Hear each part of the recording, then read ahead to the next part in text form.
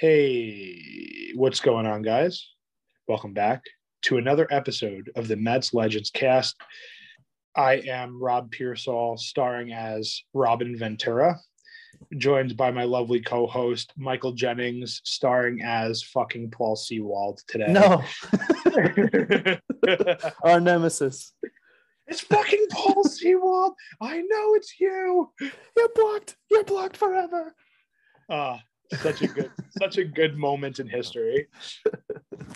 I wonder if Paul Sewald is aware of that. I hope so. We can only hope, right? Yeah. Also, is that a Robin Ventura jersey that you're wearing? It is.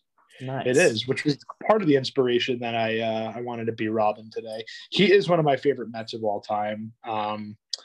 And I think most of that is because he was actually the first player jersey I ever owned. Oh, cool.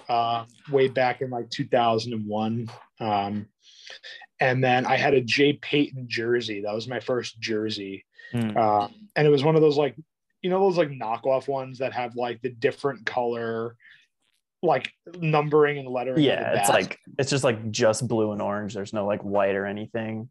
Yeah, it was a black jersey and it had just white lettering on the back. It was very strange, but I loved that jersey. Yeah, I have a very weird like mesh looking, almost like I remember there was like a spring training look in like the early 2000s that was like just like mesh jerseys, but it was like one of the black ones and it has Mike Piazza on the back with weird numbering and lettering too.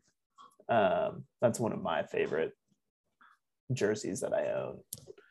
I love those, man. I like. There's something that's kind of heartwarming about those like knockoff Mets jerseys or like the vanity Mets jerseys. And they remind me of like a very specific time, because I feel like you don't really see those anymore. You don't really see like those Mets jerseys that aren't what they wear on the field or that have like fake lettering anymore. That was very 2000s, early 2010s.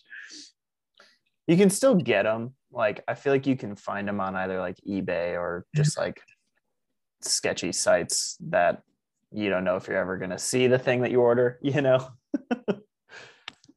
Yeah. It's like, what's the big one? Like AliExpress. Yeah. Yeah. You pay like $25. And my favorite is like when you see these jerseys that arrive and it's like the wrong team crest on the front. Like someone that's a fellow Devils fan like me, I saw in one of the Facebook groups, got like a Calgary Flames Nico Hischier jersey. It was very, very weird. That's bizarre. So Mike and I today wanted to talk about a couple things. We'll save the second part for last. I think it'll be to your guys' liking. But first and foremost, we want to talk about how spring training has kicked off for the minor league guys. And as you've seen around Twitter, kind of in the midst of these CBA negotiations, pictures of some of these prospects that are in the pipeline and could be up in the next couple of years or so. So Mike, I wanted to ask you, who are you most excited about to see prospect wise, kind of making an impact in Queens sooner rather than later? Like what prospects are you really into right now? Yeah. I mean, super high on both, Mark Vientos and Brett Beatty. I could see probably Vientos being called up in 2022, just because like the third base situation for the Mets has been so up in the air really since David Wright, first went down with spinal stenosis all those years ago. So like, I that's what I'm most excited to see is like a hole filled on the roster with one of two, really exciting prospects. And it's awesome to have the best third base prospect in baseball in Brett Beatty. Like that's super exciting. But also I really want to see how Ronnie Mauricio develops and what the Mets decide to do with him with, obviously Francisco Lindor holding down the shortstop position, for the next decade. Do they try to move him to like a second base or third base? I feel like he has like the build to be sort of a third baseman. But I don't know. I'm excited to see kind of what the top end guys can bring. Yeah, I think there's some of those guys are obviously at the top of the Mets. Um, like you see a lot of those guys on the top of the Mets prospect lists, and um, Keith Law obviously had I think five Mets prospects in his top 100. You had Mm-hmm. Obviously Francisco Alvarez, Brett Beatty, Mark Vientos, and then Ronnie Mauricio, and then Alex Ramirez, who's a pretty appealing prospect. I do see At pictures of number, Alex Ramirez, and he looks enormous. yeah, and he's young too. He's only 18 Yeah. or 19, so he's probably not going to be up for another 3-4 years at the earliest. But maybe you never know. Some guys just rocket through the system, and but you have to kind of take the conservative route with that one and figure that they're probably not going to be up for a few more years. But a guy that I'm really excited about, and probably a lot of Mets fans are excited about, is Francisco Alvarez. He's definitely the guy that I'm the most stoked about. James McCann, I really just don't think is cutting it or will cut it. And good for James McCann. He cashed out on having a good 60-game season with the White Sox. But he really regressed to his pre-2020 performance in 2021. Not a great pitch framer by any means. Didn't really do much at the plate. And you have McCann for 3 more years. I thought what was interesting, though, is that Francisco Alvarez said that a goal of his is to make the majors in 2022. And I thought that was pretty cool to hear. I don't know if it's going to happen. I don't think it's going to happen just because he is still so young, and I don't think the Mets should rush him. But it was cool to see that ambition of, I want to be up there. This is what, I think I can. But I think 2023 is probably when you're going to see Alvarez at the earliest in Queens. But hey, that was very like, very Pete Alonso of him to say. I remember, when Pete was still coming up through the system. And obviously it's a different situation because they drafted Pete out of college. So, there's more of a fast track to the majors if you've played in college and you're a, highly touted prospect. So even from the time that he was drafted, Pete was talking about making the major league roster. And the thing that held him back was his defense. He shored that up enough to be able to be, a passable first baseman defensively. I even still contend that I think he's actually a pretty good first baseman and will continue to improve. So, it's exciting to see a top prospect like that be so ambitious about it and not without coming off as like arrogant. I think that's the key too. Not being like, well, I deserve to be in the majors. It's like, no, I want to earn my place in the majors, which is cool. Yeah, and I think the cool thing about Francisco Alvarez is that the Mets haven't had a big catching prospect in a very, very long time. I mean, certainly not since I've been following the team or you've been following the team. Has there been a big catching prospect where you're like, wow, this guy is going to be huge?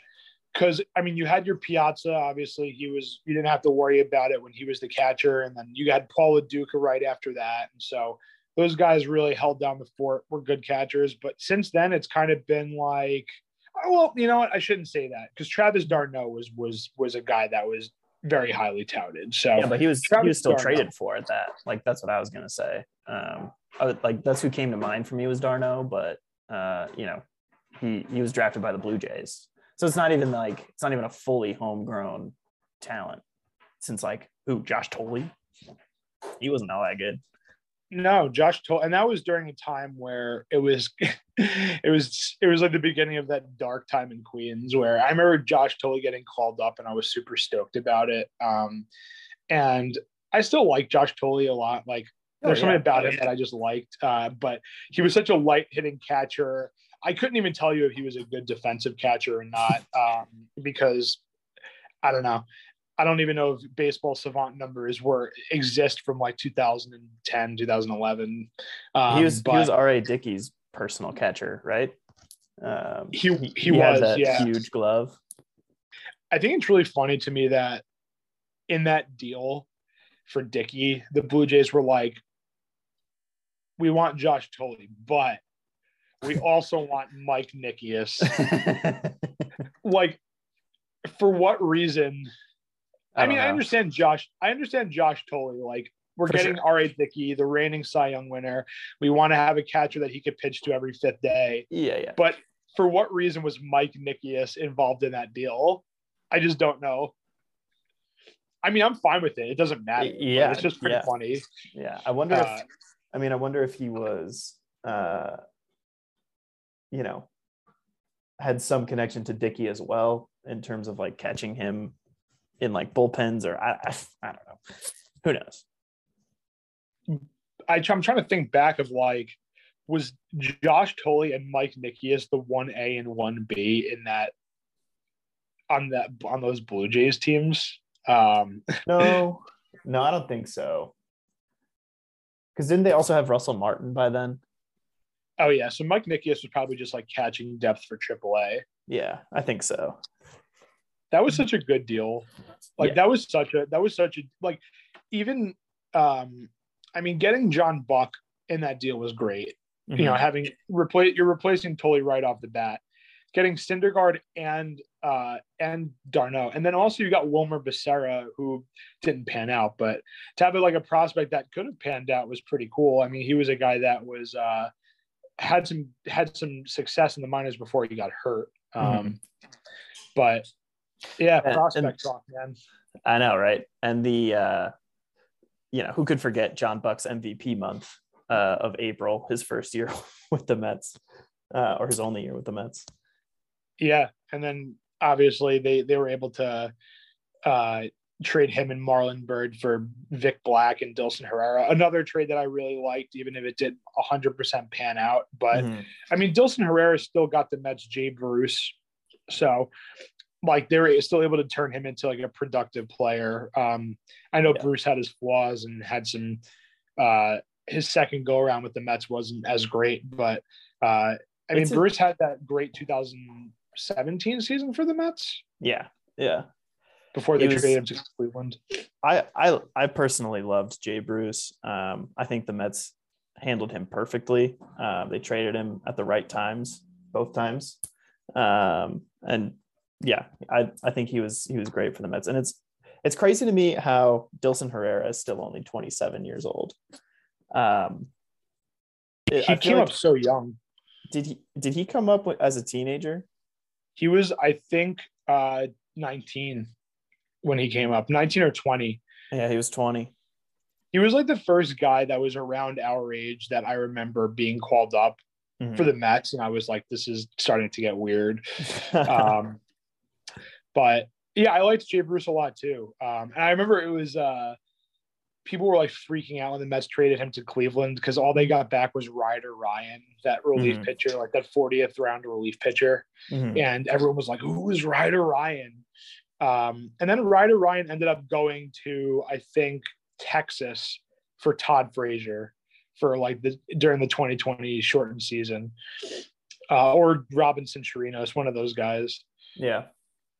I love that trade for Jay Bruce though when he went to Cleveland, because he was on that World Series team in 2016, wasn't he? Oh, you mean for Cleveland? Yeah, for Cleveland. No, he was. That was the next year because the Mets got him in 2016, and then Cleveland made it to the World Series in 2016. The Mets traded him in 2017. Okay, but he was on that Cleveland team that won like 21 games in a row. Okay, remember when that happened, when they just like couldn't stop winning? Yeah, you're right. And I think they went to the playoffs that year, obviously. And then Jay Bruce was a Yankee in 2021 before he retired, which I kind of forgot about. Yeah, that was funny. I remember we talked about that when he signed for them, and we were like, "Hey, Jay Bruce coming back to New York." Yeah, man, isn't it crazy to think that we've been doing this podcast now for like almost a year? Yeah. We started it right at the beginning of last season, so like April 2021. Yeah, pretty crazy. Yeah. So we'll do a special 1-year anniversary episode. All right. Yeah, sounds good. We'll figure out what it'll be, but it'll be fun. Yeah. So speaking of Cleveland, some news came out yesterday that Óliver Pérez is retiring. Yeah. So He's 40. So, I mean, that's it's amazing that he's been able to play as long as he has, especially with how volatile he was as a starter. I think we all look back on Óliver Pérez with probably mixed feelings over his tenure as a Met. I think a lot of people really like him for what he did in the 2006 playoffs. I personally do. And then, the years after were kind of up and down, but I think he was great for what he was, at a crafty lefty. that was the thing with Omar Minaya, is he just like doled out these extensions left and right. Like Óliver Pérez, I think got like a 4-year extension with the Mets. Like Luis Castillo got an extension with the Mets, and they just did not pan out. But yeah, I mean, Ali is one of those guys who I think a lot of Mets fans loathe, just because he kind of reminds them of an era where they had a lot of heartache. 2007, 2008, those big collapses. And that was one thing with like the Minaya era, is that he just never did a really great job. And the Mets never did a really great job of really solidifying their starting pitching situation. Obviously you had like the front end was elite with Pedro and then Johan Santana, you had Glavine, and then like beyond that, it was kind of a mishmash of like middle to like back end starters. So I think a lot of people kind of loathe Ollie for because it was like during that time period, but it is pretty amazing that Ollie was kind of able to re-establish himself as a solid left-handed reliever. I mean, it's pretty wild that he's only 40 to me. Well, he was young when he came to the Mets. Even he was probably in his early 20s pitching in that. Well, if he's 40 now, that means that that was 16 years ago. He was 24 when he was pitching for the Mets in 06. Yeah. He was a young guy.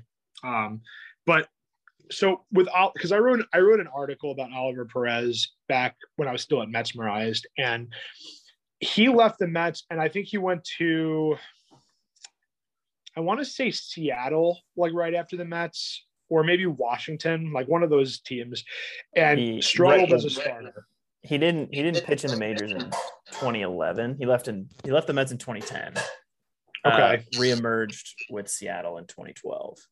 Okay. So I guess that's when he began pitching as a reliever. And yeah. I mean, he's lucky he was a lefty, because I think lefties are very coveted in regards to baseball pitchers, or they're efficient.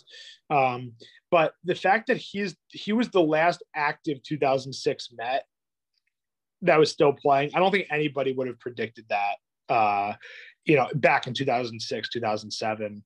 So the fact that he was able to carve out a career for himself and pitch another 15 years in the major leagues is really incredible. And I think it was Mike Mayer who tweeted out yesterday that he has the same amount of career appearances as Jamie Moyer, which is pretty incredible. No way. Yeah. I feel like Jamie Moyer I guess it kind of makes sense, especially when he was a reliever, coming into more and more games. He pitched in as many as 70 games in 2015 between Arizona and Houston. So I guess that makes sense for him to be able to catch up to someone like Jamie Moyer. But I think it is pretty interesting to note that his last game as a starter came as a Met all the way back in 2010. And then he went on to pitch for another 10-ish seasons. Yeah, I think after he left the Mets, Washington picked him up, but he didn't pitch in the majors for them in 2011. Mm-hmm. I think that's probably when he started to pitch as a reliever. Maybe he was one of those guys that just had not a Rick Ankiel type situation, where he had the yips like that, but maybe it was one of those things where he just, as a starter, was too heady or was too anxious. I think it was a matter of second, third time through the batting order for him. I felt like a lot of Óliver Pérez starts, he would explode or implode rather in the 6th, 7th inning, 5th inning, I feel like once batters had seen him one time through, they could pick up his stuff, which made him really effective out of the pen, because that first time through, I feel like he was usually pretty good. Yeah, you're right. He was one of those early guys where that was kind of like that theory was still kind of in its early stages of guys aren't as efficient the third time through the order. And Ollie was yeah. And I think I kind of feel like that was a common theme for guys from that era of the Mets. Like John Neese is a guy that I feel like had that issue, and Pelfrey, where like John later Maine in the as game well. they would John Maine, yeah. John Maine, Mike Pelfrey, and John Neese are all like the same person to me sometimes. You know, I mean, yeah, just same. And Dylan G, like you could just like I clump all of those guys into the same middle, like mid rotation guy. Yeah. And John Neese, I just want to say, is one of my least favorite Mets of all time. I really don't like him. But it's funny to look back and see that he actually had some pretty good seasons with the Mets. He did. But for whatever reason, I'm just like, he always sucked. I can't stand that guy. But I don't know. I think maybe it was just because when he left, when they traded him for Neil Walker, which by the way was a really good trade. Oh, yeah. It was so funny with that because they traded him for Neil Walker in the 2015-16 offseason, 1-for-1, which I really liked. And then the Mets that offseason also signed Antonio Bastardo, who was a Pirate. And then at the trade deadline, the Mets had got Jay Bruce. And I remember watching SNY, and it was like Sandy Alderson was talking. He said, we also made one more trade right before the deadline. We've traded Antonio Bastardo to the Pirates for John Neese. And I just started laughing. I just started cracking up. Because John Neese was talking about after he left that he was happy to go to a team that actually had good defense behind him. Yeah. And then the Mets like brought him back, and he had to go back into the locker room where he just trashed his former teammates. Like, what was it like then? Like, just like walking back in with like your tail between your legs. Right. Well, and looking at John Neese's Baseball Reference page, it's not horrible. I mean, his return to the Mets in 2016 was definitely horrible. But I mean, he had a 4.07 ERA, started almost 200 games, and was, to have a 4 ERA in 200 games is really not that bad. And like you said, in like 2012, his run from 2012 through 2014 was really good. He 3.4 ERA, 3.7, 3.4 again. So, I mean, I understand why you wouldn't like him, but I never really hated him because I feel like he was a solid, 3-4 guy. He was also one of those guys who was a Met. Like he debuted in 2008, I believe.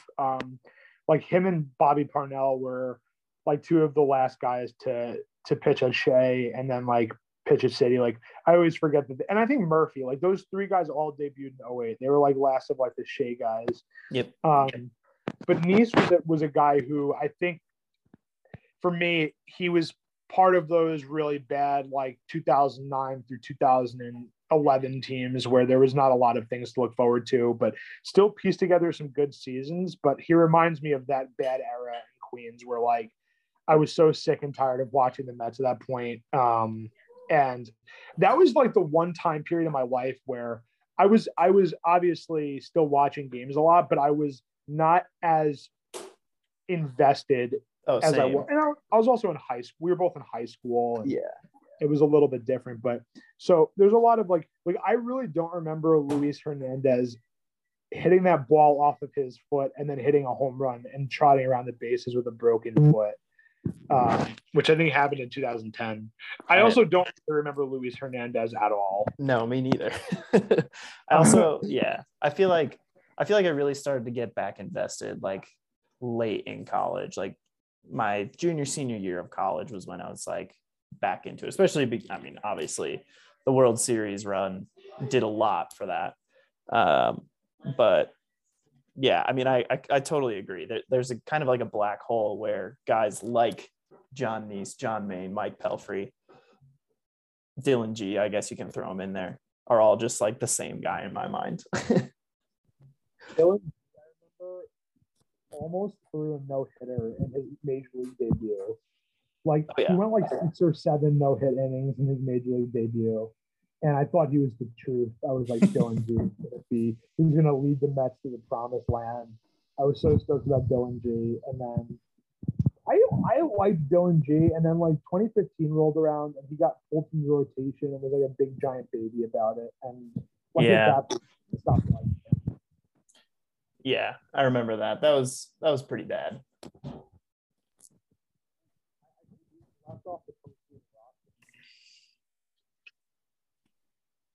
Yeah, Dylan G, I definitely like in that category. But congrats to Óliver Pérez on his retirement and really piecing together a nice career for himself.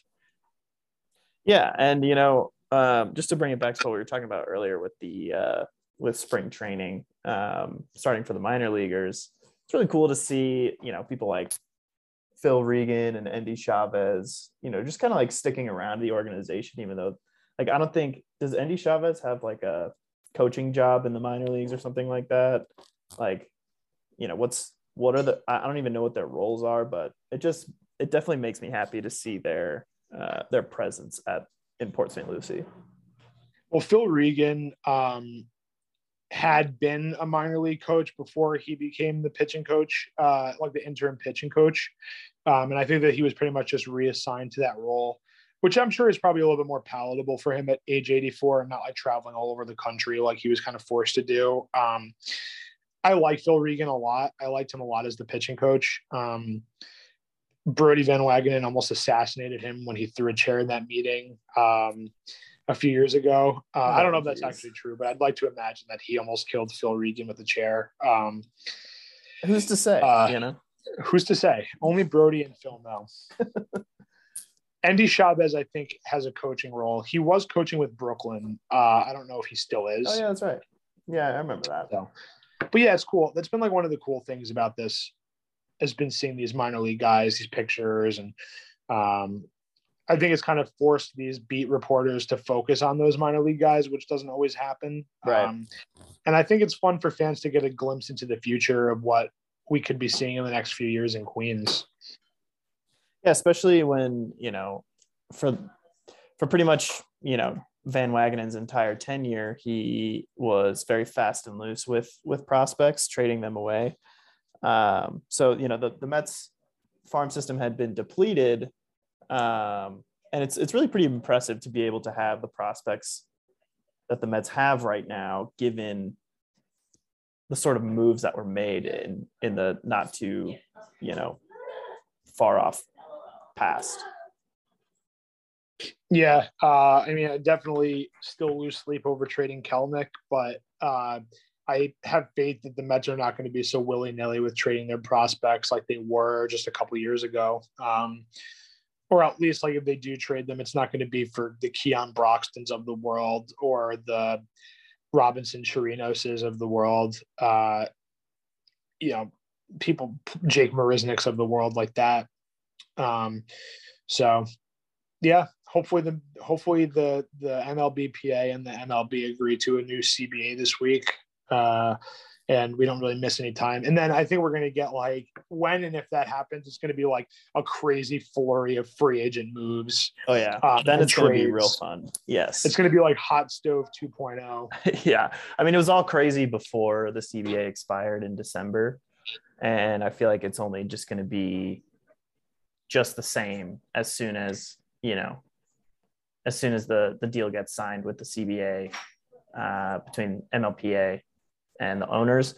I'm looking forward to posting Danza Kuduro as soon as Jerry's Familia resigns with the Mets again. Oh man, I forgot that he's a free agent, and that's a possibility. Also a probability. Like he's definitely going to be back. Yeah, he's coming back for sure. No, I love it. I love Jerry's Familia, and I think he's one of the best Mets relievers they've ever had. Well, he is. I'm just like it's funny because he's like the new age John Franco, just like relief pitcher that's been on the Mets forever. Obviously, he had that short stint in Oakland, but he's been on the Mets longer than anybody else. Debuting in 2012, the other person to debut at that point. The next person to the next longest tenured Met is DeGrom. So it's pretty crazy that Familia has been around for that long, and he's still only 32 or 33. Yeah, I'm not really sure. I'd have to check on that. But all right, yeah, Jairus Familia is coming back. What do you think about the possibility of Conforto coming back? Yeah, I've been seeing that on Twitter and stuff, and like it's almost like the lockout was advantageous to letting that rumor kind of seep back into, the forefront, I guess, because when he didn't sign the qualifying offer, I was like, okay, Conforto's time as a Met is done and over for good. But it's definitely interesting how this just like, however many days of separation from that, it's kind of back. And like, I wouldn't hate it. I think I was way down on Conforto, like right when the season ended, but he is a very good baseball player. He's a solid defender. I think whatever he does next season will definitely be better for him if he resigns with the Mets or elsewhere. And I hope it is for him because I really like Conforto. So like, I think it's interesting. I think it's still improbable at this point though. I don't know. What do you think? Yeah, I don't think he's coming back. I don't know. You never know. You never can tell. Maybe he comes back on a short 1-year deal, but I think that there's going to be some team that is going to that's going to sign him. That's not the Mets. Not that I think teams have been talking to players, but I think that maybe there was like structures of deals being done before the lockout. So we'll have to see. I would like Conforto to come back. I just don't think it's going to happen. Yeah. Yeah. I don't know. It's just one of those things that like, would I be happy if it happened? Sure. But if it doesn't, I'm not going to be like heartbroken over it because that's kind of what we had established would be the probability, right when the season ended. So I don't know. I'd like it, but like also where are you going to put him in an outfield with Starling Marte, Mark Canha, and Brandon Nimmo? I think he would start over Canha, I guess, in that configuration, but I don't know. Yeah, it's pretty crazy. Just to think that the Mets have Starling Marte now. Like I always forget that happened, and they have Scherzer and even Francisco Lindor. It's like I take a step back sometimes, and I'm like, the Mets really have Francisco Lindor. Like that's awesome. That's so sick. But anyway, do you want to remember some guys? Yeah. Why don't you lead us off? All right. Let me gather a year in my mind. All right, today I'm gonna remember Tom Glavine's brother, Mike Glavine. Nice. I think he was on the 2003 Mets. Yeah, I think he was still with the organization in 2004 as well, but I'm not positive. But I love that. Yeah, he might have been. I've been playing a lot of MVP Baseball 2004 lately. Great game. Yeah, it's a lot of fun. And there's just so many guys to choose from, but I'm also going to go with a early 2000s guy, relief pitcher, Tyler Yates.